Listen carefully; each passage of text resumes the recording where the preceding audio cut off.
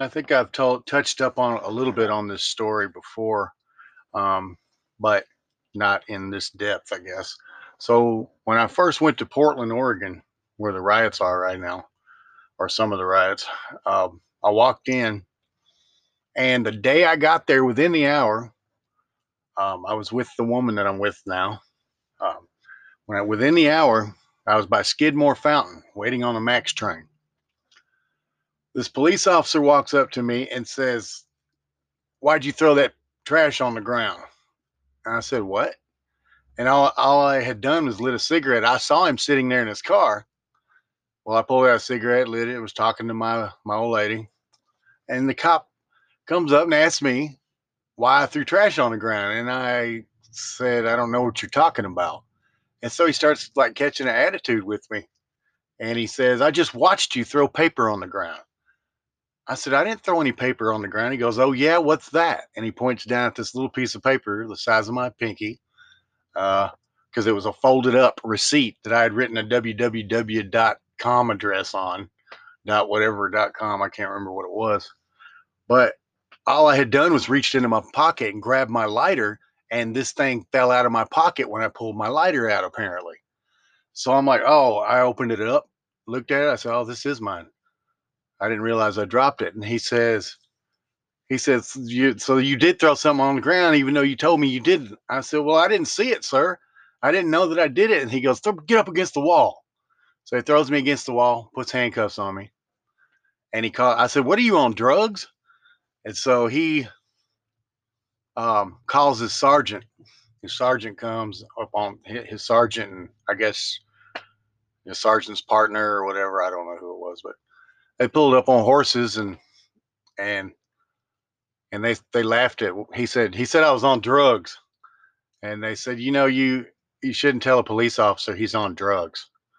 And I'm like, "Well, he acted like he was on drugs. What can I say?" He come running up to me and slams me into the wall because of a piece of paper that fell out of my pocket that I wanted to keep. He's acting like he's on drugs. So they laughed it off, and they let me go with this ticket that said that I had for offensive littering. So I go to court. I ended up having to lose my job because it wasn't really their fault, but I couldn't miss one more day. And that day happened to be the day I had to go to court. So I lost my job. But I went to court, and the judge laughs and says, "That's not in this docket anywhere." And pretty much they let me go. Okay. This was the first day I went to Portland, Oregon. This was in 99, 1999. So I come back 15 years later.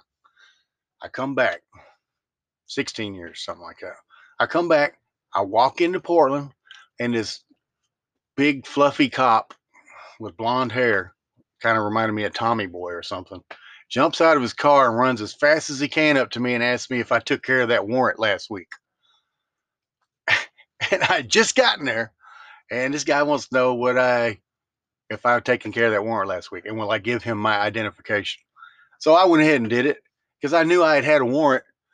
15 years prior, I had been arrested for trying to buy drugs in the park, and they arrested me and then let me go and told me to report to a probation officer. Well, I felt like there was no need to report because I don't know, I didn't like authority. So I never reported. So I got this warrant, and it's for uh, buying drugs in the park, a federal crime, or not federal, it's a felony.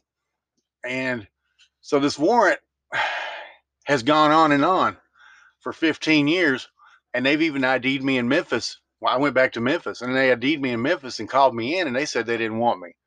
So they erased it from the national database, and I ended up coming back this way 15 years later, and it's still in there. So I do my time for it. Instead of doing probation, I do go ahead and do my time, which is 5 months. So I end up doing my time. I get out, and they tell me I still got to do this year of probation.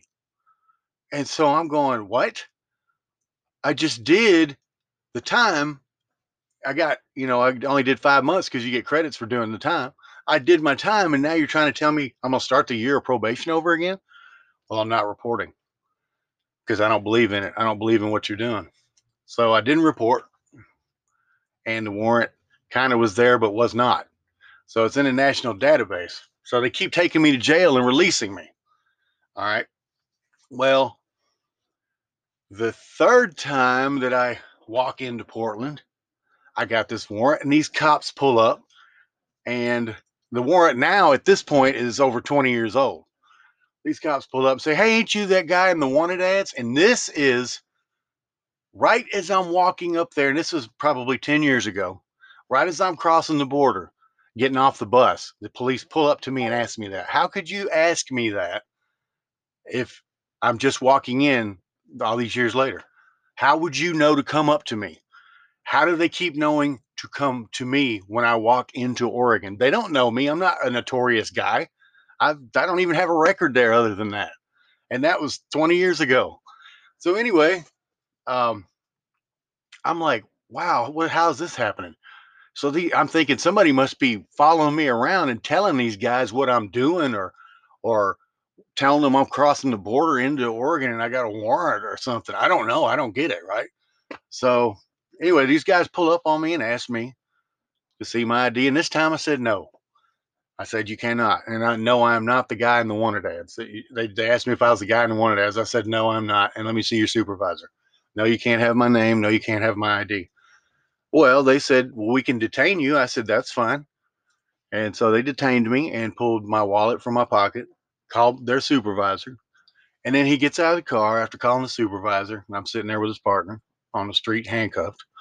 And he gives me a ticket warning me not to come back into Portland or I'll be arrested for trespassing, for knowing my rights. Yeah. So I leave and I ain't been back. So now that brings me to, how did they know to come up to me about that warrant from all those years ago every time I walked into Portland? The first time I didn't have the warrant. The second and third time I did. How did they know? Well, they are using facial recognition technology in their vehicles. That's all they can be doing. How do you know to come up to someone and ask them about a warrant when they walk into your state? Not even a minute after they've walked into your state. You cannot possibly be violating everybody's civil rights like that. There's no way. So the only way they know to do that is they have facial recognition technology in their cars, and they're lying to the general public about it. Because I looked online, I looked everywhere. It's illegal. They're not supposed to have facial recognition technology at all, but they're using it. I'm proof of it. I know. As a matter of fact, I just about have a suit against them if I wanted to. So anyway, that's, to me, tells me that they're doing what they're not supposed to be doing. I mean, how can you ride around and do things you're not supposed to be doing and try and mess with other people? I don't. You're being a hypocrite. You're not supposed to do that. It's illegal. And you're saying you don't do it, but it's so obvious. Anyway, yeah. So what I want to say about that also is, yeah, I think the police there needed something to do. If they were doing that to me, those guys were needing something to do. Um, yeah, that's all I can tell you. They needed something to do, because there's no way they're just floating around waiting on me to walk into Portland, Oregon. Like I said, I'm not notorious, not a bad guy. But anyway, yeah, I just thought I'd tell you a little more on my outlook on those riots, and part of the reason why those riots are going on, because people are tired of the way police are treating them there. I know that they are. And as a matter of fact, they say it on the local news. That's the only news I get is Portland.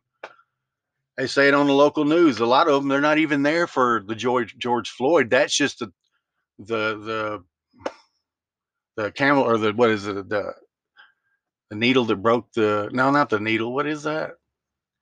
Something that broke the camel's back. Anyway, anyway, whatever it is, um, they uh, they needed this. They needed something to do.